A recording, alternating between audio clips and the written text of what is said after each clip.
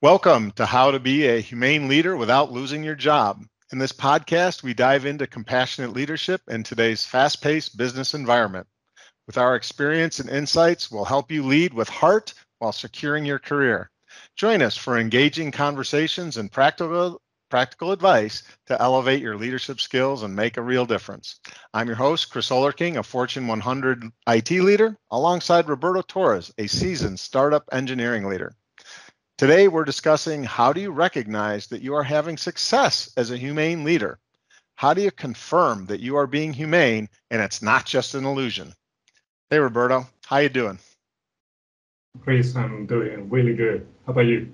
I'm doing good. It's a little warm here in Tennessee. I know up there in the mountains where you're at, it doesn't get quite so humid, but this morning we had a dew point of 73 degrees, which means walking the dogs is very sweaty, very Yeah. hot. So I'm enjoying some air conditioning talking to you. Oh, great, great, man. So how are you doing in your new job as a humane leader? Are you looking for some signs that you're doing the right thing, some reinforcement? Yes, yes. As we spoke last week, I'm in this process of learning for ads, of listening for ads, and just talking one ads. So far, it's been so good. I enjoy every day going to work, and I only been one weekend this period of work, but my mind has rushed with all the ideas, all the knowledge, everything that I've got. So far, yes, indeed, I have enjoyed a lot and I'm still on track of being a human leader. Excellent. I think the excitement level, is a key indicator. Granted, this is very early in this current role.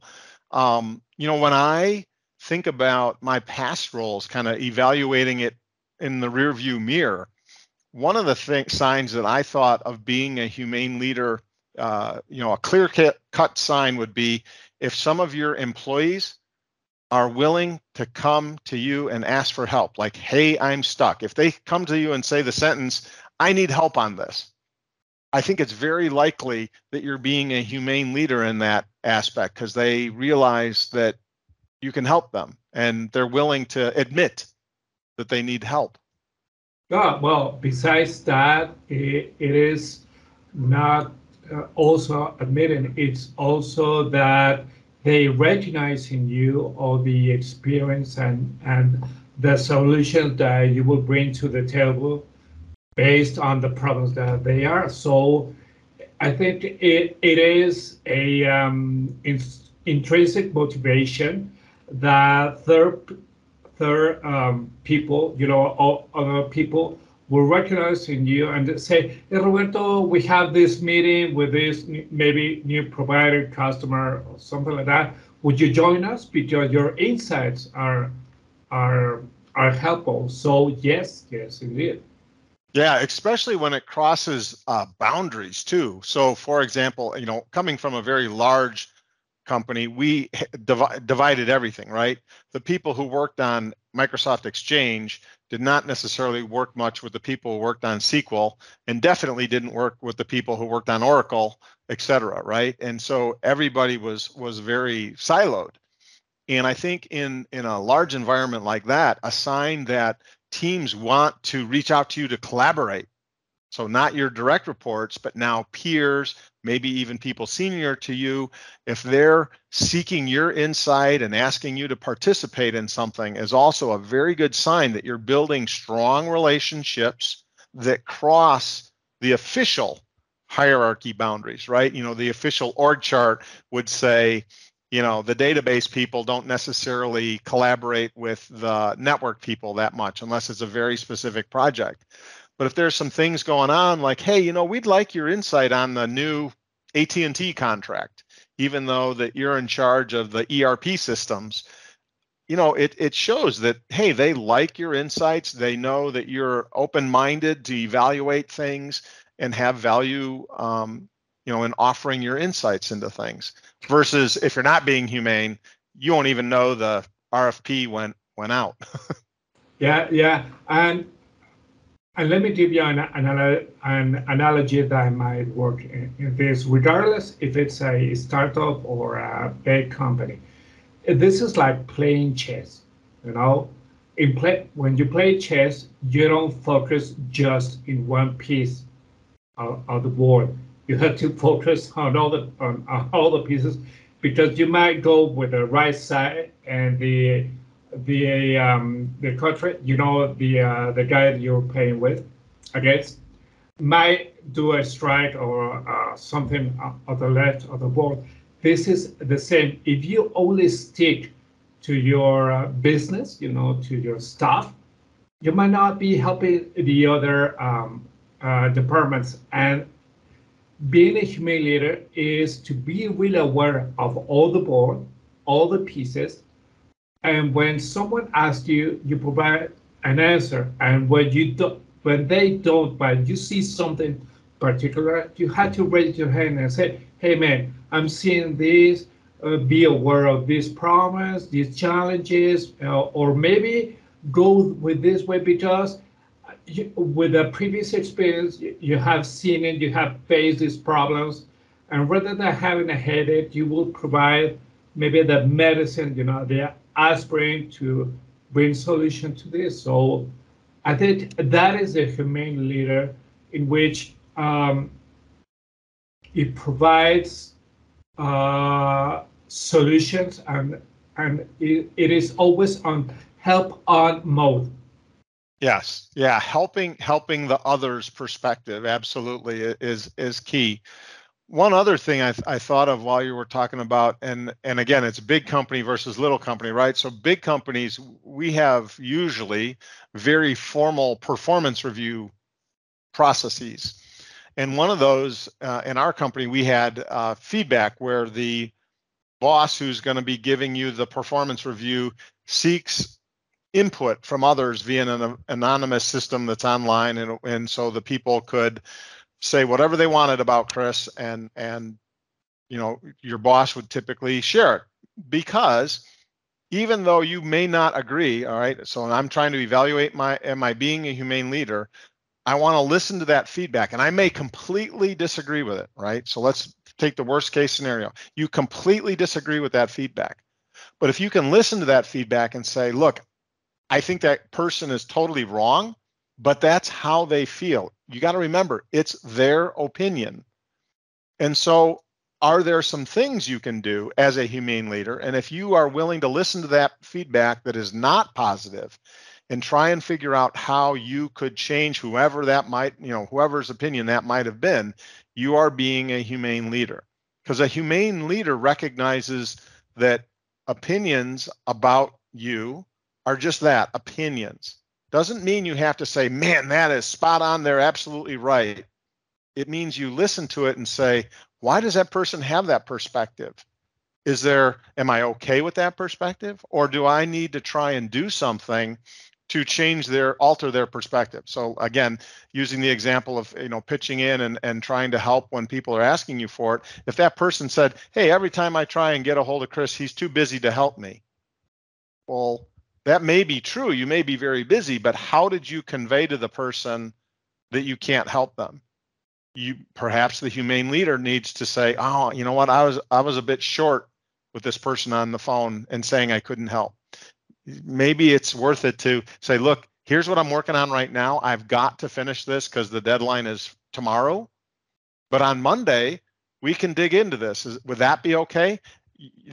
A humane leader does some negotiation, even when someone's asking you for a favor, right? So officially, you don't need to do it. But the humane leader is going to take that feedback from performance reviews and say, yeah, I probably should have negotiated or communicated that a little bit differently to be more open to help. And I will try and do it a bit differently to try and get more connections with more people. Maybe my way works with 90% of the population I'm working with, but that 10% doesn't like it. So now how do I do it different? And I don't always know the right answer to that, but if a humane leader is going to reflect on it and think about it and will try to do something different, their opinion may never change, but the humane leader will try and do something to win over that remaining 10%. Yeah, indeed. And I think I totally concur with you. And a humane leader also has to say, as you mentioned, also has to mention, excuse me, to say no.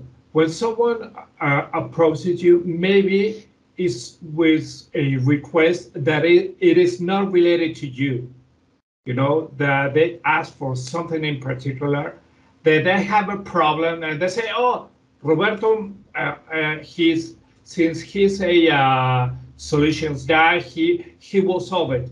You have to read it and you have to say, as you mentioned, no, because this is my priority. Maybe I'll help you later. Rather than saying yes, yes, yes, yes, yes, because you don't recognize yourself as a humane leader or as a successful leader by saying yes all the time. No, as we all have, a certain amount of hours during the day. We cannot go to a store, and say, I'm going to buy 4 hours to bring it onto the table and work more. No, you have the same hours. So rather than saying yes, yes, yes, you have to say no, make, this is like, I don't know if you know about this. This is like the that the sandwich. There is the bread, the ham, and the bread. So what I think what you must do is the bread. It is the maybe the positive uh, things to say, and the ham is the negative. But it has to be like this. The bread. It is right now. I do help you, but the ham, I can right now because I'm in this project right now in which it takes a lot of my time, or my whole time, my full time, and then the ham again, excuse me, the bread, and say, but when I finish, I will reach you and we will see if it's something that I can help you. So I don't know if. Yeah, I think what you're saying, I believe, is that if the person you're saying no to has a positive opinion of you, you're doing a very humane job of saying no, right? So in my examples where the feedback was people I said no to were not happy with me, that means I'm not being a perfect or a really good humane leader. I'm being a maybe better than average if 90% of the feedback's positive, but I need to win over that last 10%. And what you're expressing is, look, how do you say no? And can you get positive feedback from the people that you've told no because of these other priorities? A humane leader, you'll be able to measure that success if you think about how many different people are you saying no to, and do they still have a positive opinion of you? Do they still come to you and ask for help? If you think back, and all the people that I said no to, I never hear from them ever again. That's a sign you're not being a humane leader.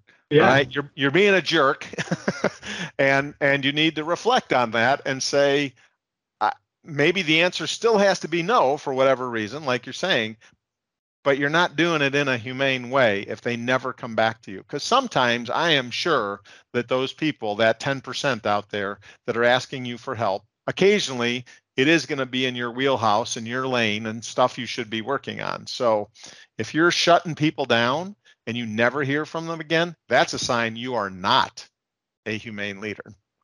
Yes, and actually also you had to apply politics, and when politics fails, you have to be diplomatic with certain things, and with doing that rather than being too harsh and saying, "Oh man, I cannot do it," and you turn away and you go see the other way. No, you have to apply politics because in the end, people are going to reach you in the future. Is going to reach you by saying, "Oh my God, I had to reach this guy and be nagging," or be willing, because in the end we are a team, regardless or where we are. As a company, we are a team. It was UP or Honeywell with thousands of employees, or a startup with less than maybe 10, 20, or 50 people. So in the end, we still had to be political and use diplomacy as much as needed when it's going to be needed. Yeah, I think I'm trying to think of various measures. Being a scientist, trying to think in a scientific way of measuring being humane to ensure it's not an illusion. One way you could try and measure is just think about over your course of a day, a course of a week, how many phone calls or how many interactions did you have where you're asking someone to help you versus how many of the interactions are them asking you to help them, whether it's your direct reports, peers, bosses in other areas. I think if you have a greater percentage of people asking you for help, hey, Roberto, can you help me with this? Versus you asking others to get help or do things, you're probably leaning towards being a more humane leader. It doesn't mean that it's not the definitive answer, but when I think back again, reflecting on my long career, I always tried to be offering help way more than I was ever asking for help. I don't remember the ratio kind of thing from a science perspective, but I think if you're leaning towards people are contacting you and asking for help way more often than you're calling other people or contacting other people for help, you're probably being a pretty humane leader because people trust you. People see you as someone who can help them be successful and they want to interact with you. Yeah, maybe that's why we are in IT, because we are a service and a service area, strategic business partners of the business. So yes, and doing that and recognizing yourself and when to say no, when to say yes, when to be coherent with your words and your actions. Because you might say, I could help you, but I don't have time. Well, so please maybe say the opposite. I don't have time. But well, in the end.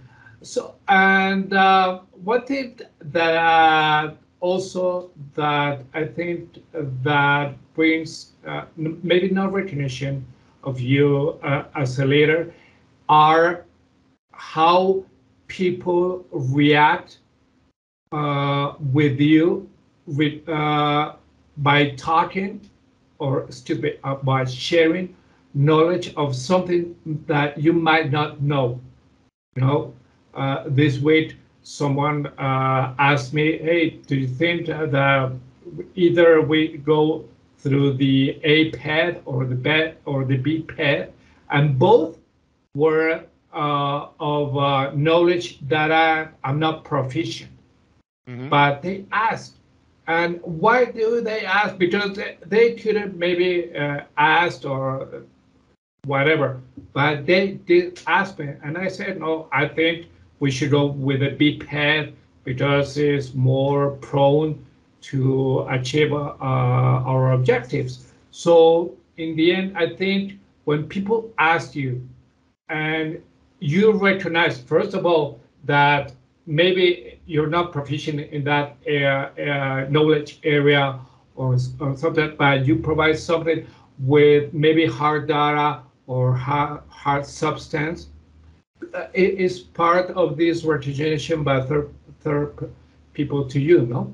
Right, exactly. It's that humane quality that they're seeking out, right? Is they're seeking out a humane perspective on this domain area of knowledge. And again, you don't need to necessarily be the expert, but sometimes that wisdom of being the humane leader is what they're looking for, because they're saying, look, the very binary objectives of evaluating it, it's a toss-up.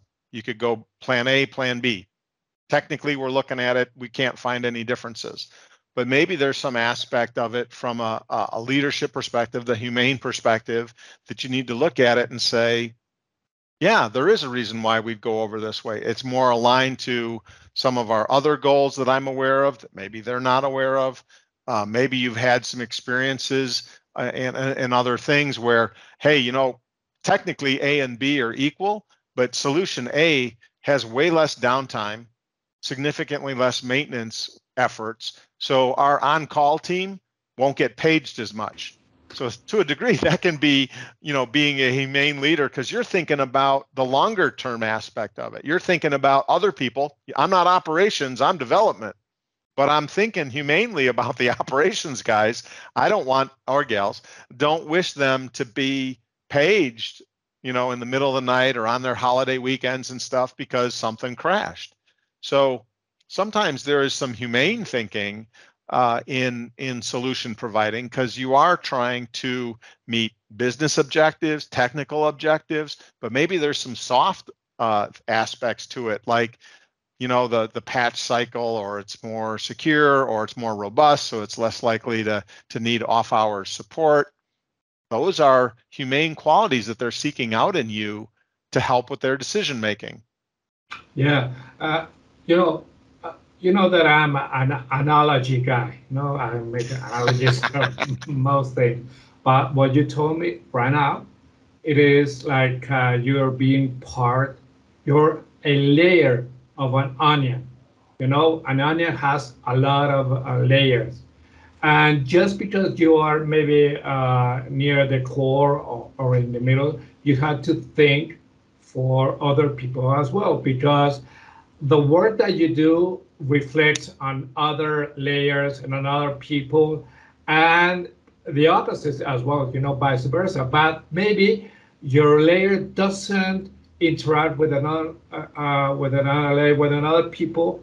But in the end, if you could bring something to the table that will ease their life, bring a solution, and not bring a problem, is something to be recognized. And also, being recognized as a leader is bringing a problem along with a solution, because everybody could bring some problems, but bringing solutions is what maybe it is something of a humane leader.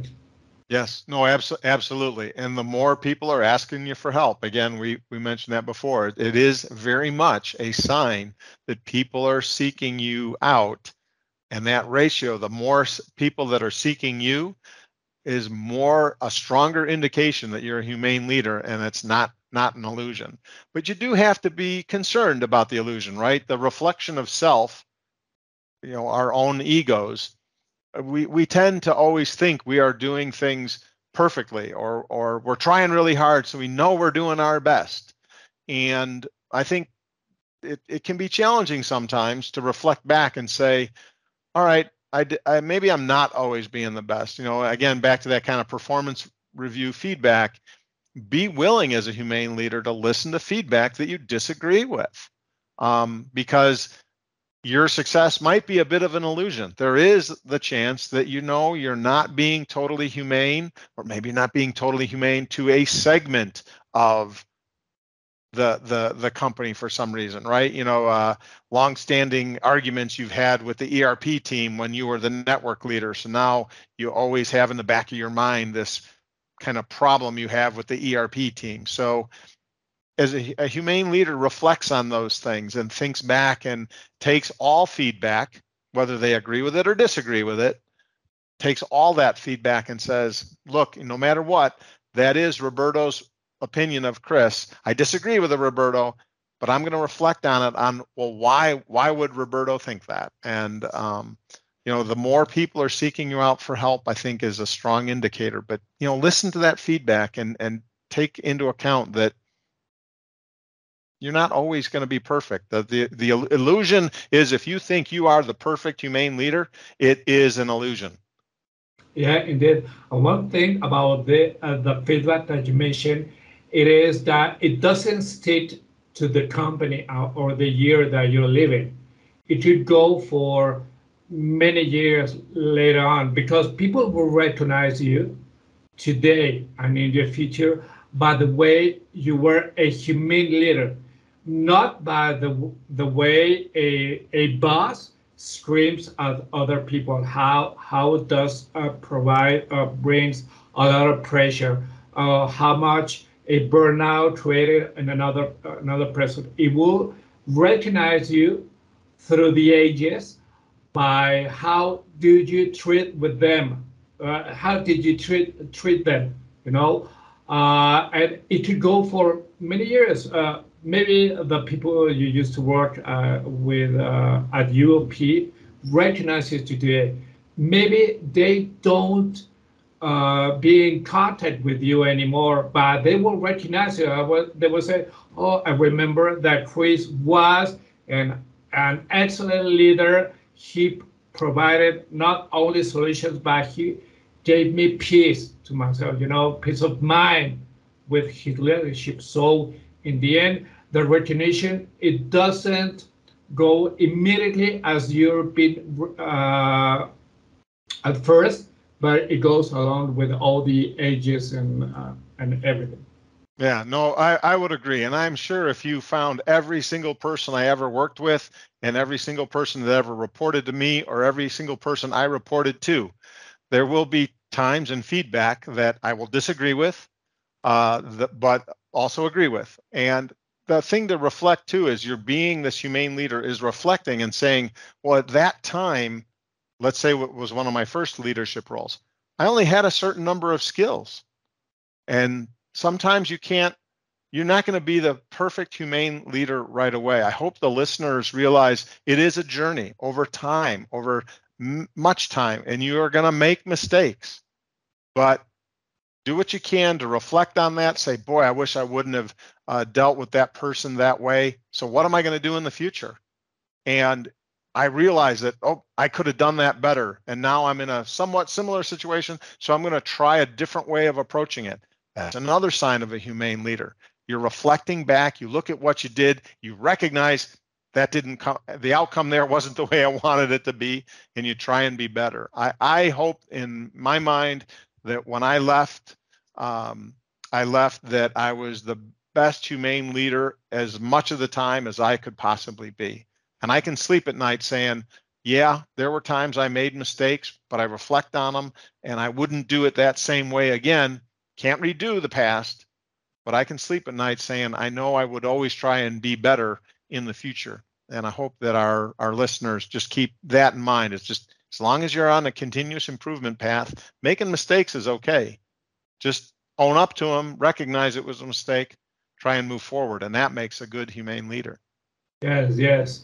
Learn from them, learn wise from them, and move on. Great, great. So with this, Teresa, I think we could do the wrap up. Absolutely. Well, thanks for joining us for another episode of How to Be a Humane Leader Without Losing Your Job. We hope our insights help you become a smarter and more strategic leader. Apply today's lessons to see a positive impact on your team and career. Catch all our episodes on Spotify, Apple Podcasts, Google Podcasts, Anchor, and YouTube. Join us next week when we discuss something trendy in the leadership world. Until then, stay humane and stay successful. See you later, Roberto. Bye bye.